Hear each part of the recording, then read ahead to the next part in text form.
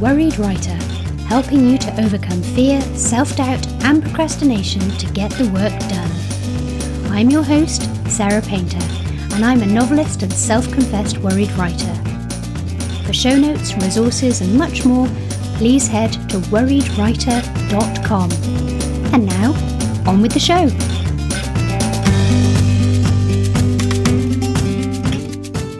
Hello and welcome to episode 45 of The Worried Writer.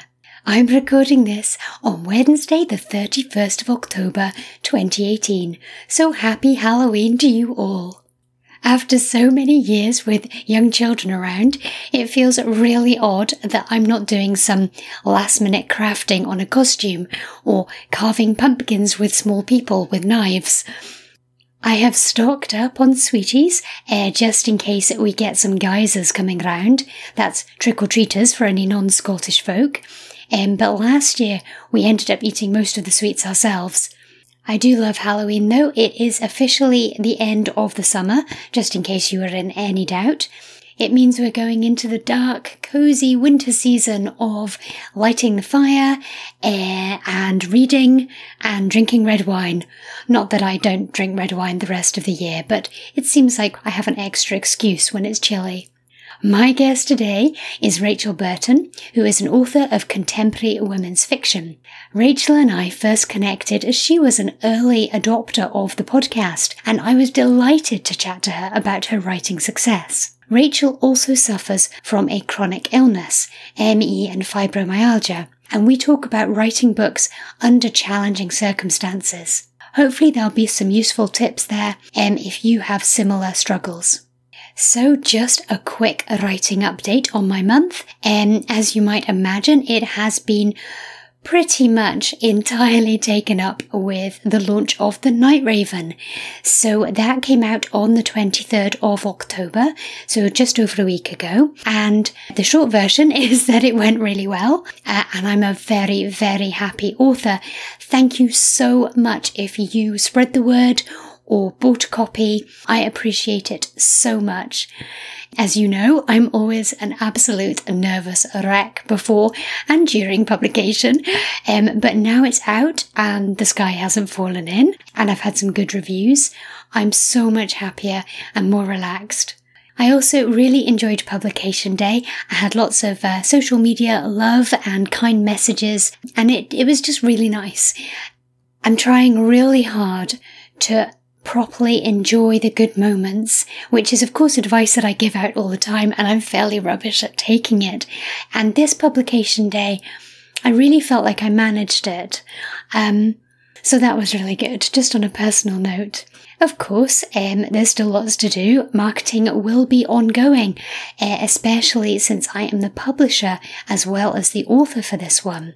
But it's really exciting to have it all under my control and to be able to try out all these things that I've been hearing about on things like the Creative Pen and the Science Fiction and Fantasy Marketing podcast, and from the SPF podcast and course. Being able to run a BookBub advert, for example, and then seeing exactly how many clicks led to sales, rather than just wondering whether things are going well. The danger, of course, is that it's very easy to get completely obsessed with checking sales figures, because it's so exciting being able to look at the dashboards and see things sort of daily or almost in real time, rather than waiting to hear from my publisher. So I'm going to try not to get too obsessed, but I will keep you posted on how well I do with that. The other great thing, which as you may know, it's the start of a new series, and lots of people have said that they are excited to read book 2, which is a massive relief.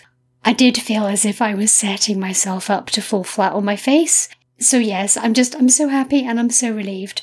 Anyway, if you are interested in a London set paranormal mystery, which has been called my favourite new urban fantasy series, clever and twisty and deliciously magical, with a shivery sense of wonder that feels utterly grounded in its London setting. Perfect for fans of Ben Aronovich, Genevieve Cogman or Robert Galbraith, by UK fantasy author and friend of this podcast, Stephanie Burgess. You can head to books to read /The Night Raven for shopping options. I hope you don't mind that wee bit of podcast sponsorship, because here comes a little bit more. You can support The Worried Writer via Patreon. If you go to Patreon or Patreon, that's Patreon/Worried Writer, you can sign up to support the show for as little as just $1 per month. And supporters at the $2 and above level get an exclusive mini episode released in the middle of every month. There are 8 audio extras already available, and another one will go up mid-November. I've answered patron questions and given writing craft tips, but I'm also open to suggestions, so do let me know what you think. Thank you so much to new patrons supporting me via Patreon this month. Hayley Whitehouse and Nadine Redmond. Thank you so much, I appreciate it. It lets me know that you truly value the podcast and want it to continue. And now, on to this month's listener question. I'm actually going to do 2 this month because I didn't do any last month. So first off, this one is from Karen Heenan via Twitter. Thank you, Karen. Any chance you could talk about writing queries or synopsises? Synopses? Synopsises. I'm not sure. Synopses. I'd rather write a whole novel than try to boil it down to a few paragraphs. Well, Karen, you are so not alone in that feeling. They are really hard, but worth practicing, as you will need to do them multiple times. Back in the day, before I was, or while I was submitting to agents after I'd done my master's, I know that I found Write a Great Synopsis by Nicola Morgan really helpful. I will put a link to the book in the show notes. Also, remember that the synopsis for an agent query needs to describe the main story entirely. Its purpose is to show the agent or editor that there is a complete novel there and that it makes sense. A synopsis for the back of the book, however, or the sales page on Amazon, is a blurb, and that has a different purpose. And that's to entice somebody to buy and read your book. So of course you wouldn't put a massive spoiler about the ending in there. Also different, but very useful, is a pitch. So this is really short, just a couple of lines, which sum up the tone and genre of your book, while providing a hook that will make the reader want more. Whether that reader is an agent, editor, reviewer, or potential book buyer. This is really useful to have on hand for dinner party conversation too, when people ask you what your book is about. My top tip, I would say, for writing a synopsis is very much to focus on the main storyline. You don't necessarily need to go into all of the subplots, and also to not worry too much about it sounding very boring when you first write it. Try not to worry too much that your book sounds boring perhaps, or lifeless when you describe it in terms of just the plot points of the main story. So try not to get too disheartened, I guess. But also check out that book and hopefully it will help. Okay, and now on to the second listener question that I want to get to this time. This question came in from Catherine Barbie. Thank you, Catherine. Catherine wrote, "Last year I was not a worried writer. I was a laid-back, quite enjoying this writing lark writer. Until I self-published my first novel. Now I feel paralysed. I've been getting such lovely reviews on Amazon, and everyone is anxiously waiting for book 2 in the series, which I promised at the end of book 1. Now I'm wondering whether I really just wanted to write a novel just to have achieved it.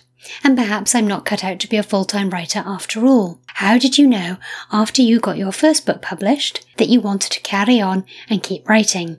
How did you know that you weren't just a one-hit wonder? And how did you get over second book syndrome?" Thank you so much for this great question, Catherine. And also just to say, if anybody listening wants to check out Catherine's new book, massive congratulations to you for publishing that. That's fantastic. It is called Lift Your Eyes to the Mountains. And Catherine's quite right. She does have lots of fantastic reviews on there. Massive congratulations. That's brilliant. But on to your question. I really empathise. I had terrible second book syndrome. And if it hadn't been for the deadline and the contract from the publisher, I'm not sure how long it would have taken me to manage it. But on the plus side, I do think that what you're experiencing is exactly that. And it's made worse, weirdly, by the good reception of your book, because that's made you feel the weight of reader expectation. The fact that you've had some attention and some reviews has made it abundantly clear to you that you are getting attention, that you are being read. But since that's a result of you being a success, I want you to take a moment to celebrate that success. I bet pre-published Catherine would be thrilled to hear how well the book has been received. Now, of course, that's my gut reaction to what you've said. I might be wrong. Maybe you did only ever want to write one book, and that's fine. But the only way to find out is to write another one. The only way to find out if you are a one-hit wonder is to write and publish another book. The only way to get over second book syndrome is to write it and get on to book 3. The only way to know if you genuinely want to carry on writing or whether you just had one book in you and you've scratched that itch is to carry on writing. You could stop, of course. If you truly believe that you are done and you want to stop writing, then I give you permission to do so. Make that decision and see how you feel. Either, once the pressure is off, you might find yourself missing your writing and thinking about your story and wanting to get back to it, or you won't, and that's fine too. So, a couple of tips for if you are in fact suffering from self-doubt and fear of judgment and fear of letting people down, which is what I truly think is going on here, lie to yourself. So this is easier pre-publication, but you can still do it. Tell yourself that you are writing for yourself and that nobody will ever read it. Ultimately, you don't have to publish it. So when you're working on your second book, tell yourself you're not going to publish it. Tell yourself you're just having fun. And also, take the pressure of this has got to be even better, or this has got to satisfy reader X or Y or Z. Try to put that to one side and remember that you're going to get better at writing because you'll be practicing it. I mean, that's just a given. But each book is going to vary and it will be received and enjoyed differently by readers. You can't control that. What is considered good is a matter of taste anyway, so you can't possibly make each book better in the eyes of every single reader. All that you can control is your own experience of writing, how much you enjoy it. Write for yourself. Write the book that you want to read, or whatever it was that got you writing your first book. Try to tap back into that enthusiasm and inspiration. All you can do is write the best book that you can at the time with each book. I do hope that helps a wee bit, and I would love to hear how you get on, so do keep in touch. Okay, if you have got a question you would like answered on the show, please do email me, sarah@worriedwriter.com, or of course you can find me on Twitter @SarahRPainter, or head to the show notes and leave a comment. Just before we get to the interview, I just want to give a quick shout out to some lovely folk on Twitter. There's Philippa Moore, who's @Philippa_Moore, Ray Cowie, who is @Ray_Cowie, Vanessa Lilly, who's @Vanessa Lilly, and Writer Mom Life, who's @Writer Mom Life, who recommended The Worried Writer on International Podcast Day. Thank you so much. Thank you for listening, subscribing, rating and reviewing the podcast. I really appreciate it. And thank you too for all your messages and retweets. I love the interaction we have and I'm so grateful for your time. And now, on to the interview section of the show.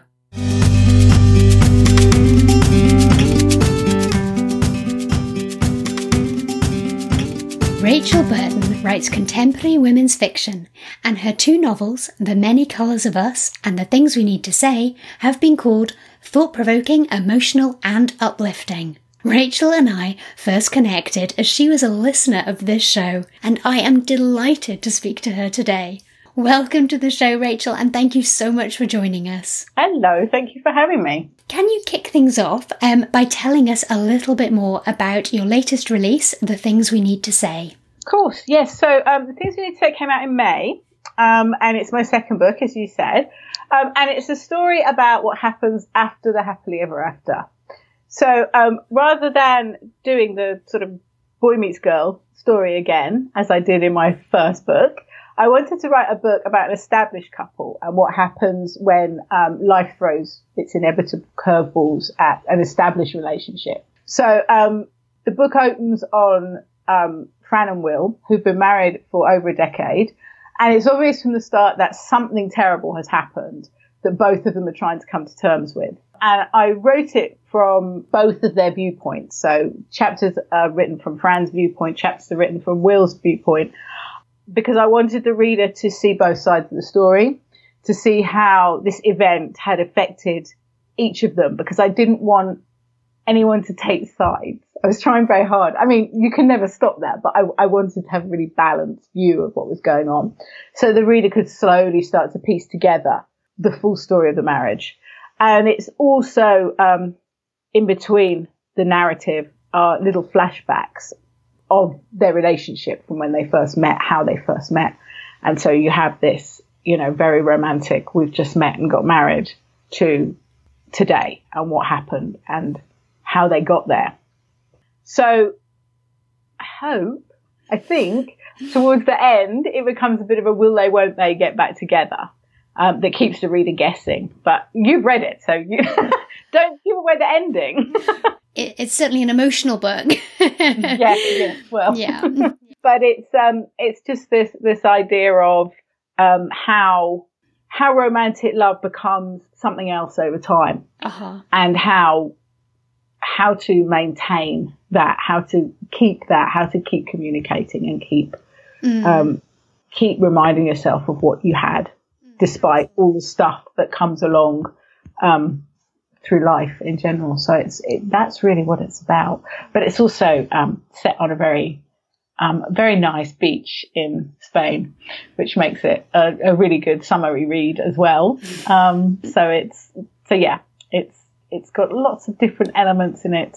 Lots more than my first book. I felt it was definitely more of a challenge to write because of the different narrative viewpoints, I think. Yeah, definitely. Trying to write from a man's perspective was harder than I thought it would be. And yes, keeping the separate voices as well, isn't it? Yeah. And was that something that you worked on in revision?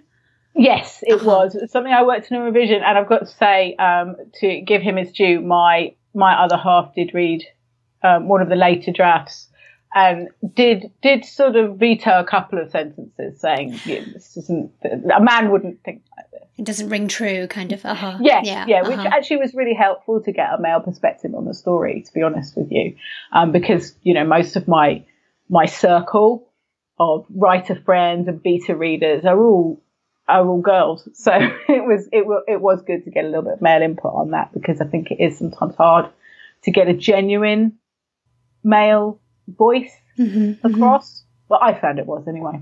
So let's go back to the beginning. Did you always want to write, and what was the process of writing your first novel like? I always wrote. I'm not sure if that really equates to always wanting to write. I kept a journal since I was about 7 years old, and I wrote. I was in academia for a long time, so I was used to writing long postgraduate dissertations and that kind of thing. And I did write a lot of non-fiction. I'm a yoga teacher as well as a writer, and I had quite a successful yoga blog for several years, which I obviously wrote, several times a week. And I've written for yoga magazines. I also used to write a local history column for a North London newspaper. So I've done a lot of different kinds of writing. I don't know what really started. I can't tell you that there was like a blinding moment when I decided I'm going to write fiction. It just sort of happened, really. And I had a few false starts. There are several, first chapters of all kinds of things on my hard drive somewhere. But the book that became my first novel started life in early 2014, I think. And I messed around with it for most of 2014, 2015. And then in 2016, I sold my yoga business. So I owned a yoga studio, and I sold it for various reasons. And I started reading through this draft of this thing I'd been writing for 2 years and tore it apart because I thought it was dreadful. But I really liked the characters in it and the idea of the story that was there. And I spent the spring and summer of 2016 rewriting it into, well, not what it became because it was then edited a lot, but into the thing that I then sent out to publishers and agents. Yes. And what was your path to publication? Well, I had a bit of a spaghetti on the wall, way of doing things. I kind of threw it out there to as many people as possible in the hope that someone would take it. So I sent it to both agents and publishers who accept unagented work. So I sent it to Bookature, Harper Impulse, HQ Digital. I think there was someone else as well. Can't remember. And then a lot, maybe 15 agents, something like that. Mm-hmm. And I did that all in one afternoon. Oh, right. I just bombarded everybody in one afternoon. I kind of thought, I'm just going to do it now while I've got the courage to do it, because it had taken me a little while to pluck up the courage to send it out into the world. Yeah. So what happened after that was I got very quickly, rather scarily, a lot of rejections. A couple of agents wanting to read the full manuscript, but who then either wanted me to change it in a way that I wasn't comfortable with changing it, or they just said, we really like it, we like your voice, but it's not for us. And at the time, that's very disheartening. But now, knowing what I know now, I get it. It's very often, I've discovered, because they already have several writers on their books who write in that genre. Oh. So they just feel that, it's not about you. It's just about their work and what they're looking for at that moment in time. Like so many things, this industry is a right place, right time industry, I think. But anyway, so I then heard back from HQ Digital. I was on a train on my way to Bristol when I got an email to say we'd like to see a full. So that was really exciting. And I sent the full manuscript, and a few days later they came back to me and said, we'd like to take you on. And so I had my first book actually without having got an agent. So I got a one book deal with HQ Digital at that point. And very quickly. Very quickly. I mean, it was incredibly quickly. I sent it out in October 2016. The whole thing happened very quickly, actually, because I sent it out in October 2016. HQ got back to me towards the end of November, and the book came out in the following April. So the whole process was really like a whirlwind. I didn't really know what was going on, to be honest, with that first book. But I did things a little bit backward because I got my book deal before I got an agent. And then what I did when HQ had offered me this deal, I then emailed the agents that hadn't got back to me to update them on what was happening, that I'd been offered this deal, etc. And I had a couple got back to me and wanted to read the full at that point. And I signed with my current agent then. So I did that in February 2016. Mm-hmm. So they didn't actually represent me for my first book, but they took me on the basis of the ideas that I had for my second and third book. So that was, and then they negotiated a deal with HQ again for a further 2 books, of which the thing to me to say is the first one of that deal. Excellent. So that was my little backward way of most people get an agent first. No, but that was incredibly smooth. A lot of it was. It's not usually like that. Uh-huh. And it didn't feel smooth, to be honest. I've got to say that it felt very like I had no idea what I was doing. It wasn't, it's easy for me to say now, this happened, this happened. But it didn't feel like that at all. It felt extremely overwhelming, like I was totally out of my depth. I think I don't think there's an easy way of doing this. Just because something happens fast doesn't make it any easier, I think is what I'm trying to say. No, definitely. And in terms of writing that first novel, do you have any advice for anybody listening who's trying to finish? Because I think finishing your first one is super tough. Yeah, it is. The last 2 chapters of that first book seem to take 100 years. All I can say is you've got to keep writing. You've got to believe that you can do it. Now, I do have one thing that I did with that first book, and I've done with all of my books, is I write the end first. So when I plan a book, I know how it opens and I know the ending. The middle is a minefield. Anything could happen. And when the going gets tough, which for me is usually around 40,000 words in, I go and write the end. I write the last 5,000 words.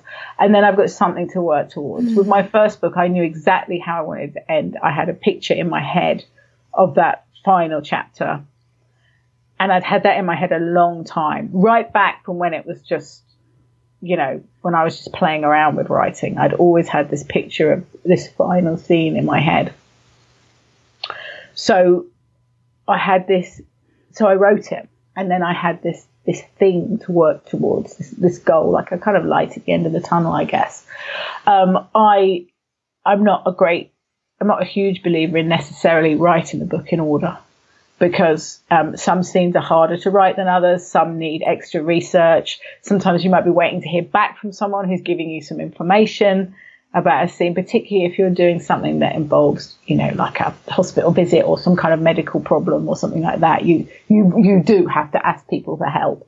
So just leave it. Just type something like, this is the chapter where this happens, and move on. Because I find that if you're going to get stuck with writing, if you're going to get blocked, if you're going to not know where to go, it's at those points, those chapters, that at this moment you don't want to write them. Well, they seem really hard. So don't sit there just looking at them, hoping that they'll miraculously write themselves. Just move on, write the next bit, keep flowing, keep going, because otherwise you will get stuck. And I do think you've just got to keep at it. Little and often is probably my best. I don't believe you have to write every day or anything like that, or write huge swathes of words, but little and often I think helps, because it gets you into the habit of definitely putting words on the page. And it doesn't really matter, because you know what, a lot of those words will get edited out anyway. So get them down, get that first draft done, so that you've got something to work with. No, that's good advice. But yeah, it is hard to get to the end, so make your end somewhere you want to get to. Excellent. Very good advice. And in terms of the sort of nitty-gritty of your process, what's your writing life like? Do you work Monday to Friday? Do you do this full time? Well, when I was writing the first book, I was working Monday to Friday, and as many people are. I wasn't full time, but I did go into work every day. So I was fitting in the writing around my work. Often for me, it would be when I came home in the afternoons. I'd have a couple of hours then when I could get some done. The writing and editing process of that first book was mostly fitted in around other responsibilities. I am now pretty much a full-time writer. I'm not teaching yoga at the moment, but that's a temporary thing. So I will be going back to that. But again, you're making your own hours with both those jobs. So it's, you can really choose as and when you work. That said, I'm not sure I get any more words down a day. Now I've got great swathes of time than I did when I had 2 hours in the evening. I think when you've got a very little bit of time, you're very good at making sure you use that productively. Whereas now I do all sorts of, I don't know, scrolling through Instagram, staring out the window, standing on my head, that kind of thing, rather than write. There are days when I will do anything rather than write. When you're like cleaning out the shower, things have got bad. It's like, goodness sake, sit down and write. I don't think there's any right and wrong way of doing things. For me, being at home, I write at home. I don't write in coffee shops or anything like that. I write in my little box room at home, and I'm on my own most days. My other half works away quite a lot as well, and I'm absolutely fine with that. I'm an introvert. I like spending time on my own. I love my own company. I'm the sort of person that has to be forced. Go and interact with other people, Rachel.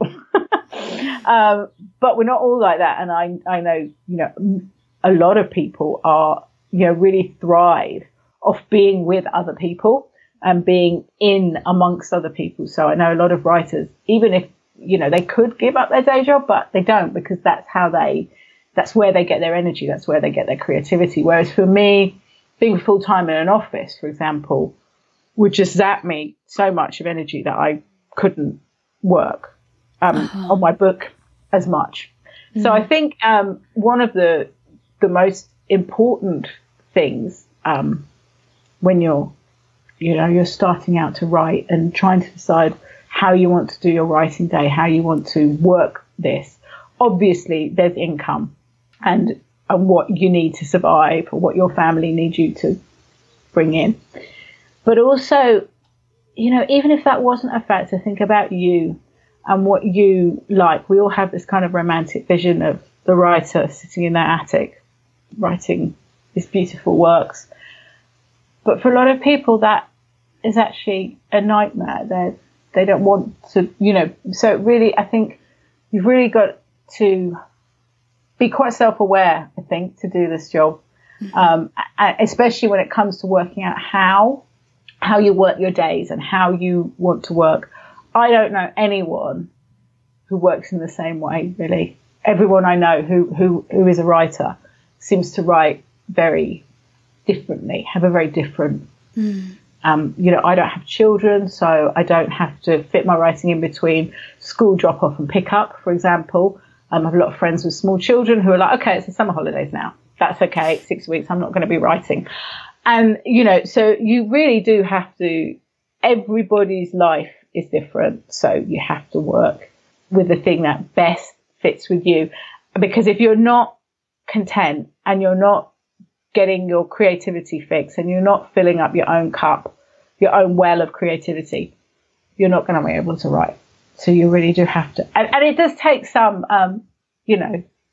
false starts to get there, and have a, that kind of introspection, I guess, to really think about what works for you and what doesn't.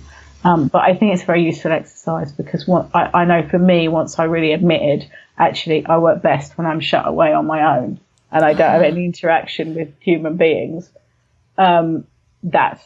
That's how I work best. When I did that, I found that actually things flowed a little bit better, rather than me trying to force it in.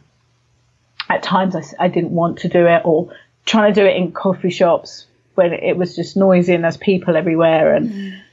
But I know people who can't not write in a coffee shop, so it really is that sort of finding out what works for you. Yeah, no, that's a good advice. And self-knowledge, as you say, and also, as you say, trying things, but not being hard on yourself if they're not for you.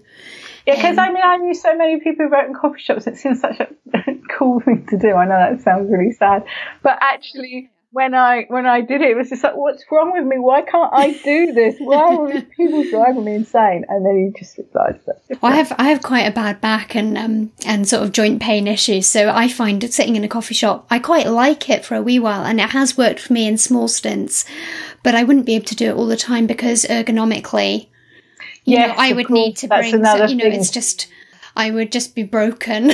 So, but speaking of doing things that suit yourself and knowing yourself, and also energy and different lives, I hope you don't mind me asking you, but I am aware that you also suffer with a chronic illness, and I was wondering if you wouldn't mind talking a wee bit about being a writer as well as having a chronic illness. Of course not. No, I'd be happy to talk about it. So I have ME and fibromyalgia. So I do suffer from chronic pain issues as well. So that sort of idea of everything having to be perfectly ergonomic is also something I do have to consider. I do have to make sure I'm sitting in the right chair. I also have to take very regular breaks. I can only write for a little bit of time. And then I need to sort of get up and walk around the room, because otherwise I sort of get stuck in a chair shape for the rest of the day. You know, if I do more than about an hour without a stretch, I do find that I'm sort of like stuck like Mr. Burns by the end of the day. So from that point of view, yes, obviously working from home works much better because I have my set up and my ergonomic keyboard and that kind of thing. But in terms of energy levels, that has been hard. It's hard to work out when you can and can't write, because obviously with a lot of chronic illness like ME, one of the biggest problems is brain fog. And when your brain is all foggy, concentrating is hard. Focusing on something for long amounts of time is difficult. So when I was writing my first book, and this is advice for first books, I think, because you do have unlimited time. There is no rush. And I always say to people writing your first book, enjoy that, because once you're writing the contract, you don't have that time to daydream while you're writing. But I gave myself a limit of 300 words, 5 days a week, which doesn't sound like very much at all. But 300 words adds up over time and will eventually become a novel. But also often, if I was feeling really tired when I came in from work, I didn't want to do it. I really didn't have the energy. I just wanted to lie on the sofa. I was just like, I'll do 300 words. And often I do 500. Because for me, and this isn't true for everyone I know, but for me, making up my characters and living in my little imaginary worlds, it helps me, it nurtures me, it does help energize me. Creativity helps energize me. There are times when I'm not well enough to work at all, but I do find that even if I'm just writing a few notes about a character, or I do like CVs for all my characters, you know, what their likes and dislikes are, where they went to university, stuff the reader doesn't need to know, but that really helps me build a character. I can just do little things like that in my notebook, and I find that kind of creativity really does help me. It helps my illness, helps me find a little bit of energy and joy, and there's a lot of, with chronic illness, there can be a lot of feeling bad about yourself, feeling that you're not adequate enough. You compare yourself to other people who aren't ill, and you look at the word counts that they do, and you just think, I'll never be able to do that. I know you won't, because you're comparing apples and oranges. You can't compare yourself to someone who doesn't have the same setbacks as you, the same kind of problems that you have, health, whether they're health or otherwise, really. I mean, that goes with everything. None of us are the same. But so it can be very disheartening, and sometimes you can feel like, oh, I'm not good enough for this because of my health issues. But I find if you can just do that little bit, if it's 300 words, or it's just developing a character in your head, or dreaming up a new scene, or describing the cafe that your characters are in, or something like that, you know, what the colour of the curtains, what colour of the tablecloths. It can really give you that little jump start you need to feel better about yourself as well, and feel, oh yeah, I can do this actually. I really can. So I find that was the most helpful thing to me when I was writing my first book. And then once you are at the place where you're getting an agent, you're going out on submission, you've been signed to a publication, you know, you've been signed to a book deal. Be honest with everyone. I think that we want to hide our chronic illness sometimes. We think that people will judge us. We think that people will, I think we're not capable of doing it. But I found that when I was honest with my editor and my agent, and I said, this is how it is. Sometimes I'm going to have to ask for an extension. Sometimes I'm going to have to take some time out. They were absolutely fine with it. And mostly, 99% of the time, people are fine with it. And that 1% who aren't fine with it, well, you don't want to work with them anyway. So, you're doing yourself a favour by being honest. And it is hard. I know how hard it is, to be honest. I know how hard it is to admit to any kind of Achilles heel. But personally, I think you have to, because it establishes good working relationships, and it helps both you and your editor and your agent know the timings of things, when they can get the next book out, when they can expect to hear from you. You know, it just sets realistic expectations. And I think that for me was a bit of an eye-opener, that things got better when I was actually honest and said, I can't do this deadline. I'm not going to be well enough to fit that in, and all the other things I have to do. No, that's excellent advice. And in terms of managing energy, is that something that now that you're working within the home and you've got more control over your days, is that something that's got easier, or do you find that you pile pressure on yourself? I think it has got easier. I think I have, but that is simply a case of experience and trial and error. Okay. I used to be really, really, really hard on myself. Everything had to be perfect. Everything had to be done yesterday. And I have to admit that I had quite a severe relapse earlier this year, towards the end of last year, beginning of this year. Even my dad was a bit like, I haven't seen you this ill for a while. Are you okay? And my dad's like, never notices anything. So that was a bit of a wake up call. And since then, I've been working really hard on being kinder to myself, on not setting unrealistic deadlines, on being honest with the people around me about what they can and can't expect from me, and about not taking on too much either. So, for example, when I'm on a sort of deadline, and I have to say my publishers have been brilliant and my deadlines are never ridiculously short. Like, I hear some people, I have to do this structural edit in a week. I'm like, what? Really? How? But, I work out a time scale with everyone before we begin. So I know that I've always got plenty of time. But I also know that in this period, I will be doing my structural edit, and I probably won't be able to think about very much else during that time, because they are hard. And so I've really had to learn to manage my time and energy like that, and not to be so hard on myself. But again, it's trial and error. It's a learning curve. I really think it does come with experience. You know, someone could have told me 10 years ago, you really must be kinder to yourself, Rachel, and not put so much pressure on yourself. And I wouldn't have listened. You work it out for yourself, I think, when you have to. And I think that's just nature. I mean, perhaps not everybody's as stubborn as me. Perhaps people are more accepting. I don't know. But if you're stubborn like me, it doesn't matter how much advice people give you, you probably won't listen anyway. But yeah, I have found that this year, it's starting to feel better, getting back into the book I'm writing, that I have felt that I've been more able to manage everything. And certainly working at home has helped that for me. Oh, that's good.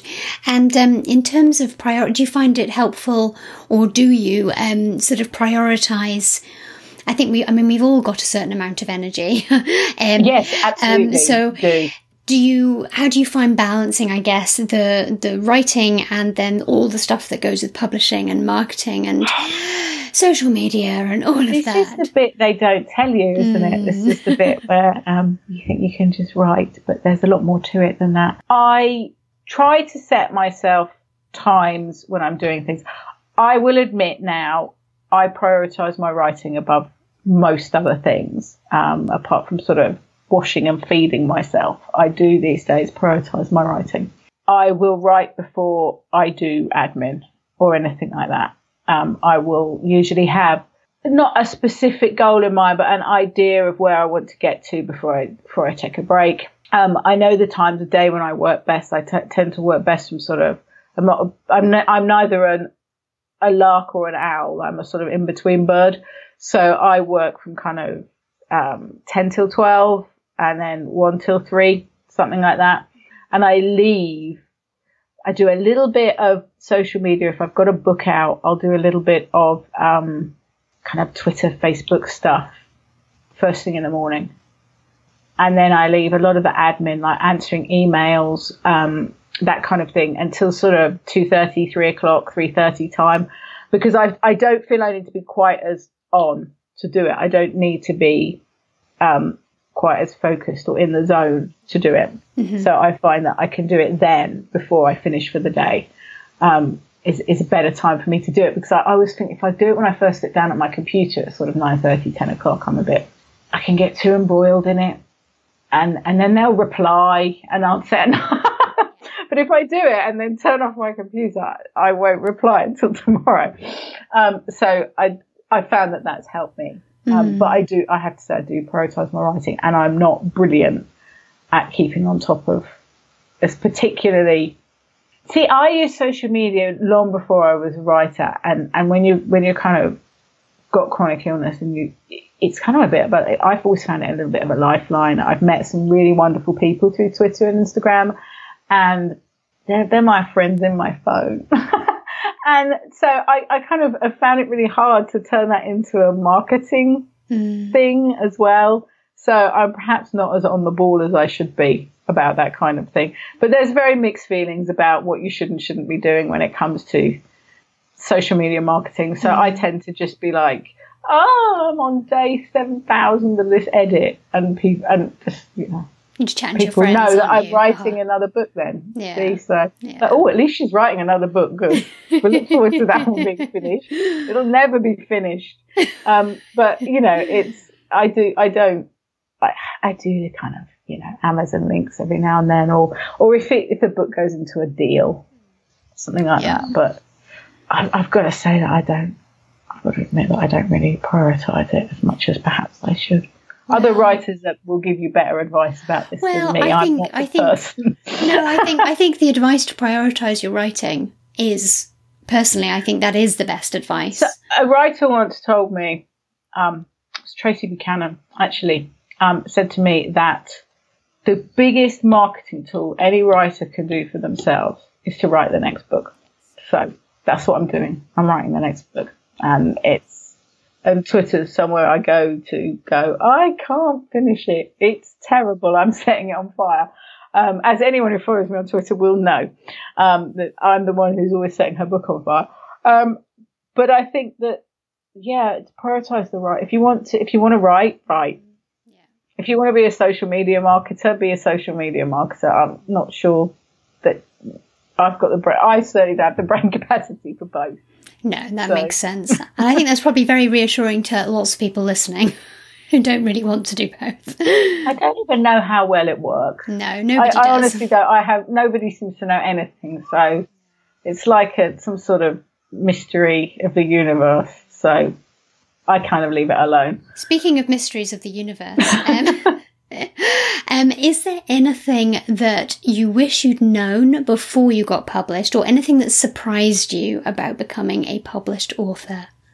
Structural edits. I wish listeners could see the look that just crossed your face. I hate them. They are tough. So this is what happens when you write a book. You write your book and you think it's, I'm going to send this out. This isn't so bad. And maybe you've had some beta readers read it and they're like, oh, I really enjoyed it. I really love this character.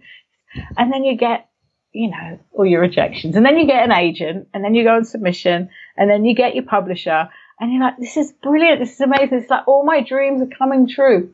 And then the publisher says to you, we love your book. We love it so, so much. It's so fantastic to have you on board. Please change everything about it. And that's just structural edit. Now, I am being very, very harsh on editors here. And that's, your editor knows how to turn your manuscript into a book. Mm-hmm. That's what they're doing. There is nothing wrong with your manuscript. It's just not ready to be a book. It needs work.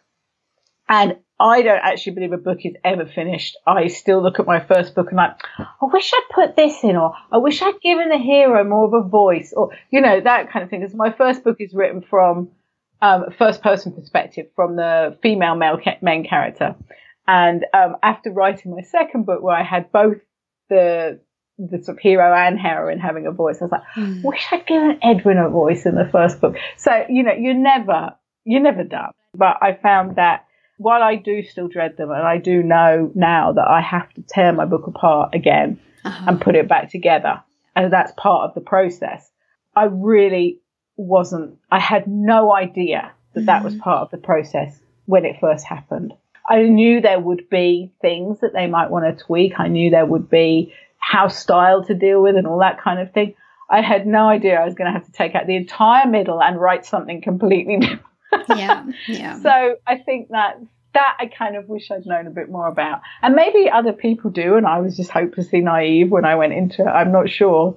It was sobering, to say the least, the amount of work that the first book had. It certainly stops your ego getting too carried away. But looking back on it, though, I think that I basically learned how to write a book through that process. Absolutely. And so my second book was difficult for other reasons, but the structural edits were nowhere near. They were still structural edits, so they were still, extensive, but they were nowhere near as full on as the first book. And again, after that, it's varied from book to book. Absolutely. So I had 2 rounds of structural edits for my first book, and by the time I finished that second round, I was like, wow, this is. Not only is it a completely different book now, it told the same story and had the same characters, but it was just a different book. It's better. They were right. And they are. Your editor is 99.9% of the time your editor is right. And so I learned about the 3-act structure. I learned about the scenes within each of those acts. I learned about character arcs, the main character's journey, story arcs. And I knew about this stuff. I'd read books about this stuff. But it wasn't until someone actually sat down and helped me that I actually got it. And that really, really helped. My second book, structural edit for my second book, there was one thing that me and my editor didn't agree on. And I will say this now, if it's something that really makes you feel uncomfortable, you don't have to do it. Your structural edits are just, they're guidelines. They're not set in stone. And when I actually said to her, I cannot do this character, I just can't, she was actually fine with it. But actually, my second lot of structural edits, it had 1 round, and they weren't anything like as extensive as my first. My third, which I'm editing at the moment, is somewhere in between, I think, because my editor suggested putting something into it, which is quite small, but will make a huge difference. But that it's like a house of cards now, and someone's just taken out the bottom card. Because this thing that we're putting in threads its way through the whole book. So it has been quite an extensive edit, it's a lot of work, but for very different reasons. The structure of the book is staying the same. So I think you will get your first round of structure edits and you will want to cry because it's awful. But what I find, and what I still do with structure edits, is I read them through and then I close the email and I don't come back to it for 2 to 3 days. By which time everything's settled in my brain and I read it through again and go, yeah, I can do that there. Yeah, I can do that. And you realise that actually part of you's already been thinking along the same lines anyway. But yeah, I kind of wish I'd had more of a warning of what a structured edit was. Well, everyone listening, consider yourself warned. The first lot is like setting fire to your manuscript and starting again. It's tough. Yeah. Tough. So to finish up, you just said you just got to the edit stage with book number 3. So I assume that's what's next for you. That is what's next. It's called The Pieces of You and Me, and it should be out early spring 2019, I think. Fantastic. And just to finish up, where can people find out more about you and your books online? Okay, so I've got a website which I blog on once a week about some aspect of writing or chronic illness. And actually going back to the chronic illness thing you're asking about, I meant to say this, but you're asking about, tips for other people. If you go to my blog on my website, I have a post there that is quite popular, which is little hints and tips for writing when you have chronic illness, if you want to go back to that. So do put a link to that. But my website is rachelburtonwrites.com. Otherwise, I am either on Twitter or Instagram as @bookish_yogi. And I am on Facebook, but I'm not, if that makes sense. There's an author page, but I'm really bad at updating it. I'm not Facebook's biggest fan, but Twitter and Instagram are my places where I hang out. So come say hello. Fantastic. Well, thank you so much for your time. It's been lovely to speak to you. No problem at all. Thank you for having me. Thanks for listening today. For show notes and links, head to worriedwriter.com. If you'd like to connect, find me on Twitter Sarah R. Painter, or use the hashtag WorriedWriter. See you next time!